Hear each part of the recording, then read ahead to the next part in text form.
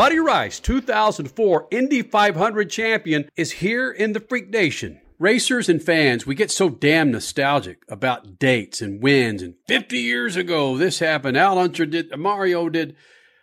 You're going to become part of that old dude conversation. You remember when Buddy Rice won the Indy 500? Well, just think about it. If that makes me old, then what does that make you? Easy. Out of the gate. Whoa. Wow. When you look at what you did with the 500, and this isn't a big Indy 500 interview, but again, it's significant in your life. But you look at your win in the Indy 500, you talk about doors being opened. You talk about name recognition. Given your, and we'll get to this, given your travels and the things and teams that you're involved in now, if you never won the Indy 500, do you think we'd be sitting here talking to Buddy Rice about, dealing with sports car teams or feeder series into IndyCar? I have no idea. I'm not one to reflect on looking back on what ifs and stuff. I mean, people ask me all the time because of my stuff with baseball and things that have, what if I would have done things differently? Like you can't control that. What's happened. So I try to live in the now and what's going to happen in the future. I mean, I guess being realistic, no, probably not. Obviously that puts you on a whole nother level.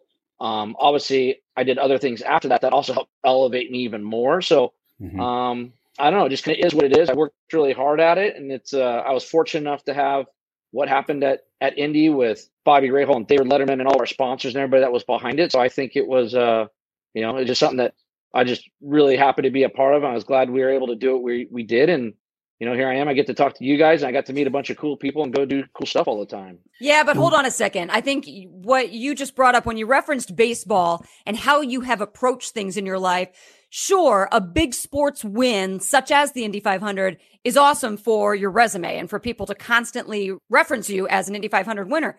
But you have been a guy, at least as long as we've known you, to always take advantage of even the smaller opportunities, whether it was baseball, whether it was motorsports. I mean, how did you get involved with Eddie Cheever in the first place? How did that vault into an opportunity with Bobby Rahal? It was still your hard work that got you there, right? Yeah, for sure. I mean, and a lot of it was opportunity. A lot of, there was issues at Cheevers when I showed up there. Obviously, I got into the car at Rahal because of what happened with Kenny, and Kenny and I were friends before that. I've been with Rahal and done testing with them and driver development stuff with those guys. But you always had to take every opportunity you can get, and especially when big opportunities like that, to where you can elevate yourself and give yourself an opportunity to succeed. You got to take those. You got to take them any way they come. And it's sometimes it came at an issue or at a bad spot for somebody else. But I mean, that happens in everything across the board, whether it's business or sports. So it's just, I just capitalized on what I had and tried to make the most of everything and every opportunity I get. Buddy Rice, it's come to mind that the move you made to win the Indy 500 was against the wall. It was inches between you and the wall and the car on the other side, on your right side. You didn't make that move, you may not be the champion. Would you make that move now? Was that a move made from youth, or would old age tell you that's stupid, buddy? I don't know about that. I think definitely as you get older, you think and look at things differently. So I think from that perspective, if I was in the same spot, would I think about it differently? Probably. But at that time, I knew that was an opportunity. That was on one of the restarts when we were just coming back, and we needed to get back to the front. We had a game plan, and we needed to stick to the game plan, and that's what we did. So, at 45, would I do the same thing I did back then? I have no idea until I'm in that position, but I like to think that I'm still on the aggressive side, so I'd like to think I'd still go for it. Yeah, I do too. Anybody that wear a hat like that when you're 20 or 45 is going to dive against the wall and go for the win. Yeah, I still wear my hats the same as then, so yes. I love it. Flat bill. Buddy, what was it that convinced you and your father to go the route of racing? Because you were being looked at by colleges for baseball. You were very good at baseball. What was the conversation you guys had? Why was it that you went into racing, not baseball? Well, I felt at the time, which I didn't know everything, and we probably should have done a little more research, but I wasn't getting some of the opportunities that we thought we should be getting. There was some stuff going on politically and different things. So we jumped into the go-karts and started doing that. I thought it was more like an individual thing. And if I was able just to go out and perform and do stuff, it would, translate into me getting opportunities. And that's really where it came from. And my dad, from the racing and having a racing background, I mean, I'd grown up around cars and motors and all that stuff. So it was kind of just a natural fit, and things just kind of evolved. Did we have any idea that was going to evolve to what it did? No. But at the same time, I mean, it gave me a lot of opportunity. I got a lot of, like I said, I just got a lot of opportunities. I got to go try a lot of things, and doors opened up, and it was luckily the correct move at the time. Well, you've traveled where this summer? I'd say it was the correct move at the time and now. Yeah. I mean, I've been to Sweden, Norway, Denmark, Finland, and then back to Sweden. And that was just through the summer for racing. And now we're getting ready for Nitro Circus. And we got, Utah, Minnesota, Arizona, California at Glen Helen, and down into Florida. And then we'll have a little break and we'll fire Nitro Circus 2022 back up. But we're really looking forward to it with Dreyer and Reinbold Racing. We got 4 lights cars. We got 4 super cars coming with Audi, and it's going to be exciting. I'm looking forward to it. I'm looking forward to Travis's deal. It's going to be a lot of fun, and it's exciting. Buddy Rice joining us here in the Freak Nation, and Buddy, I'm a little disappointed because you're out there. We're both out there when it comes to conversations that we'll have off mic and like to mix it up, and you bring up all these things that you're part of. Why in the hell won't you get involved in freaking social media to share some of this Buddy Rice madness, Broham? I don't know. I'm just not into it. I never have been. People talk to me about it. I don't get into it that much. I mean, I look at some stuff, but I don't know. I don't think I need to take pictures of my food and what I'm doing and where I'm at and all that stuff. I'm just not into all that. I never have been. I just do my own thing. That's so true, though, because I remember Ricky Carmichael was very hesitant about Twitter, and he wouldn't even get a website because he's like, okay, if I'm going to do social media, that's going to be my website. But you're right. If you got a TV gig anywhere down the road, let's say in the next 5 years, and they force you to get social media, would you quit the TV gig because you're just not going there? I don't know. I guess I'd have to cross that bridge when we do. I mean, there's been a couple of pilots regarding some stuff with some documentaries and some other TV shows. So there's stuff on the horizon that could possibly happen. If they require that, then we'll have to, I guess, address that. Some pilots. Maybe I just have someone do it for me. Yeah. Well, I was going to say your daughter. You could have Michelle do it. Your pilots, hold on. What are you talking about? Go deeper into that. Are we going to see a Buddy Rice documentary? Are we going to see you doing something with Nitro Circus on TV? Yeah, I want to know. Well, we'll see. No, I'm nothing with Nitro Circus right now. There's some other things that we've been working on. We had some stuff that we thought would be in place for some other stuff. And as it starts to get a little closer, if it looks like it's going to happen, I'll make sure I come out and explain a little bit more. But there's a lot going on. There's a lot of things happening, and there could be some exciting stuff coming down. But you know how it is. Talk's cheap, and it's just got to happen, actually. Wow. So we'll see.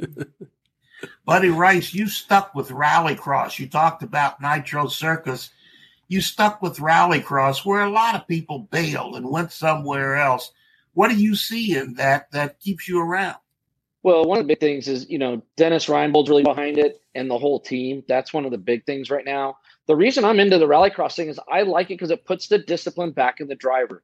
There's so many different elements to what's going on between the pavement, the dirt, the jumps, the different features and everything. So you have to drive. You have to be on top of it. You have to be on your game to win and to be up front. And I think it's great. It puts it back in the driver's hands. Some of the other stuff's a little bit of, it's a cubic dollar race.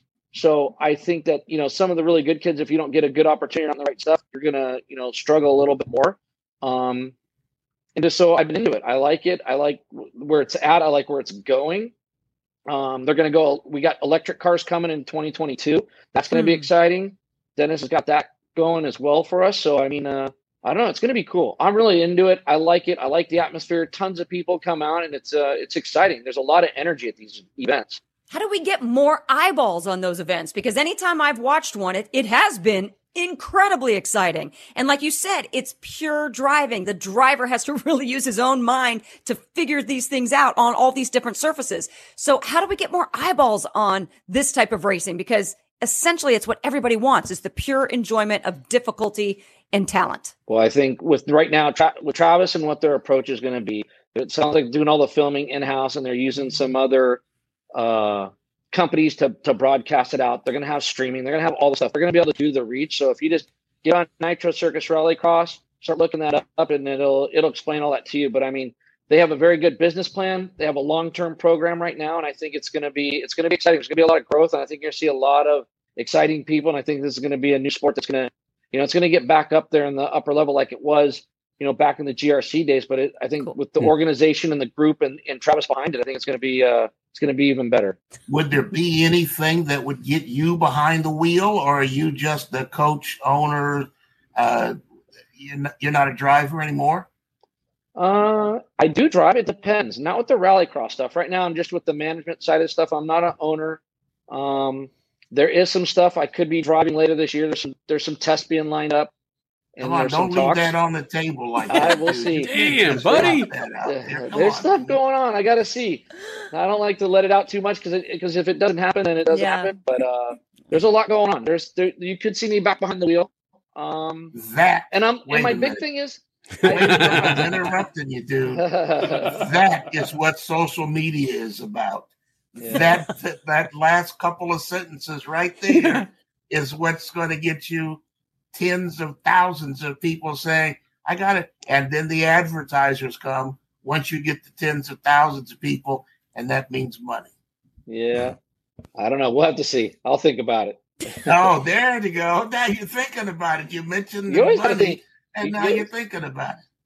Well, you got to be able to. You got to be able to think. You got to be able to evolve. You got to be able to change. But we'll see. I don't know. But like I said, there's some stuff coming. We'll see what happens later in the year. See if we can't get something to come together. There's a lot of options. There's a lot of things going on right now. Buddy Rice here in the Freak Nation Lucas Oil Studios. And Buddy, the news came out. Well, the news has been out for about 3 weeks now, but it looks like Michael Andretti and company are going to be forking over a whole lot of scooch to buy a Formula One team, and everybody's putting Colton Herta automatically in that seat. Where does Buddy Rice sit on this with Andretti in general going to the elite open wheel series in the world and competing? Are we ready to do something like that?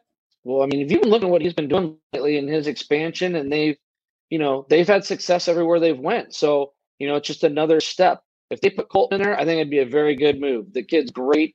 He's going to be awesome if he were to go over there. We'll just have to see. I mean, it's been a long time since, an American's had a legitimate shot at getting in there and having a seat in Formula One.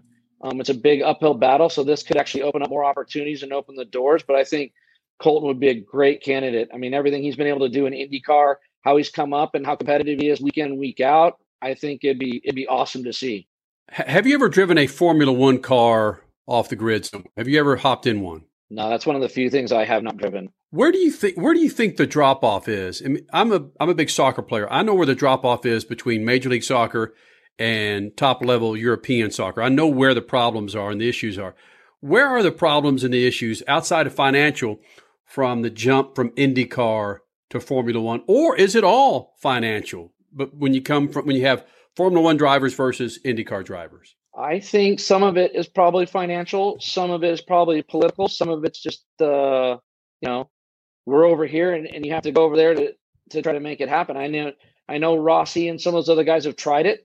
They put their time in. They did what they needed to do. Mm-hmm. Sometimes just a lack of timing, right? The seats are full. The way the contracts come up and those opportunities, sometimes that's some of it. It's probably just a lot of everything that causes these problems. And eventually it'd be nice to see one of the Americans get over there and be able to make it happen. And it's expensive to run those things. I mean, that's also a problem. And getting on the grid, doing all that stuff, there's only 20 seats available. So I don't know. It's hard to say exactly what it is. I'm not in the middle of all that, not behind the scenes knowing everything that's going on. But there's definitely, there's just a little bit of everything. Well, we're talking right now about the Andretti team and how they are in so many facets of motorsports. But let's go back to who you are with, the Dreyer and Reinbold team. A lot of people don't give that team enough credit. How many different disciplines are you guys in right now? Whether it's rallycross, like you said, cars in the month of May. That's not an easy feat to cross over in so many different disciplines. Yet here you are helping to manage all of that and make it work. Yeah, we've been bouncing back and forth between the IndyCar and the rallycross program for the last, like I said, 5 or 6 years now. Between Dennis Reinbold, Chase Selman, Brett DeBoer, all those guys, and all the boys at the shop, they do a really good job of managing it, laying out the schedules, how we have to do everything and making it all happen. It's not easy. This past year we had a really good run at the Speedway with Sage, got up to 6th. That was awesome for us, coming from the back. It takes a lot of effort, a lot of work, and we're one of the only independent teams in the IndyCar at the 500 level right now. We show up just for that. Every once in a while we run a one-off, but it's a lot of work. We do a really good job and we're pretty disciplined, but we're always striving to get better and do more. So we're always looking at different opportunities. Speaking of opportunities, you have a 13-year-old daughter. I've got a 7-year-old daughter going on 13, it seems. Bigger challenge raising that 13-year-old than any day in IndyCar? I don't know. Probably. Sometimes it's got its ups and downs, They know everything right now. She wants to do her own thing. So you just got to let it let it ride. So it's a little different. Are you just the dad in the background watching your wife and daughter headbutt each other, basically? No, I'm involved. We got a lot going on. We got volleyball starting up right now for school. So that's been good. She's been doing that. So we'll just see. But I just gotta roll with it sometimes. Oh yeah. The reason I asked that is that our 7-year-old, I'm already going like this with her, and Kenny just kind of sits back and watches it happen. Buddy Rice here in the Freak Nation. Dude, this is greatness, man. Thanks for taking time out. Don't be a stranger. You're just down the street, 30, 45 minutes from us. I know. I can't believe it took us this long even here. I should have done this a while ago. We're all at fault for this one. Yes. Yeah. Well, please. Well, so is our travel schedule. So we got a little bit of a break. Please tell Michelle hello from the Freak Nation, buddy. We will, definitely. Thanks for having me. Good seeing you guys.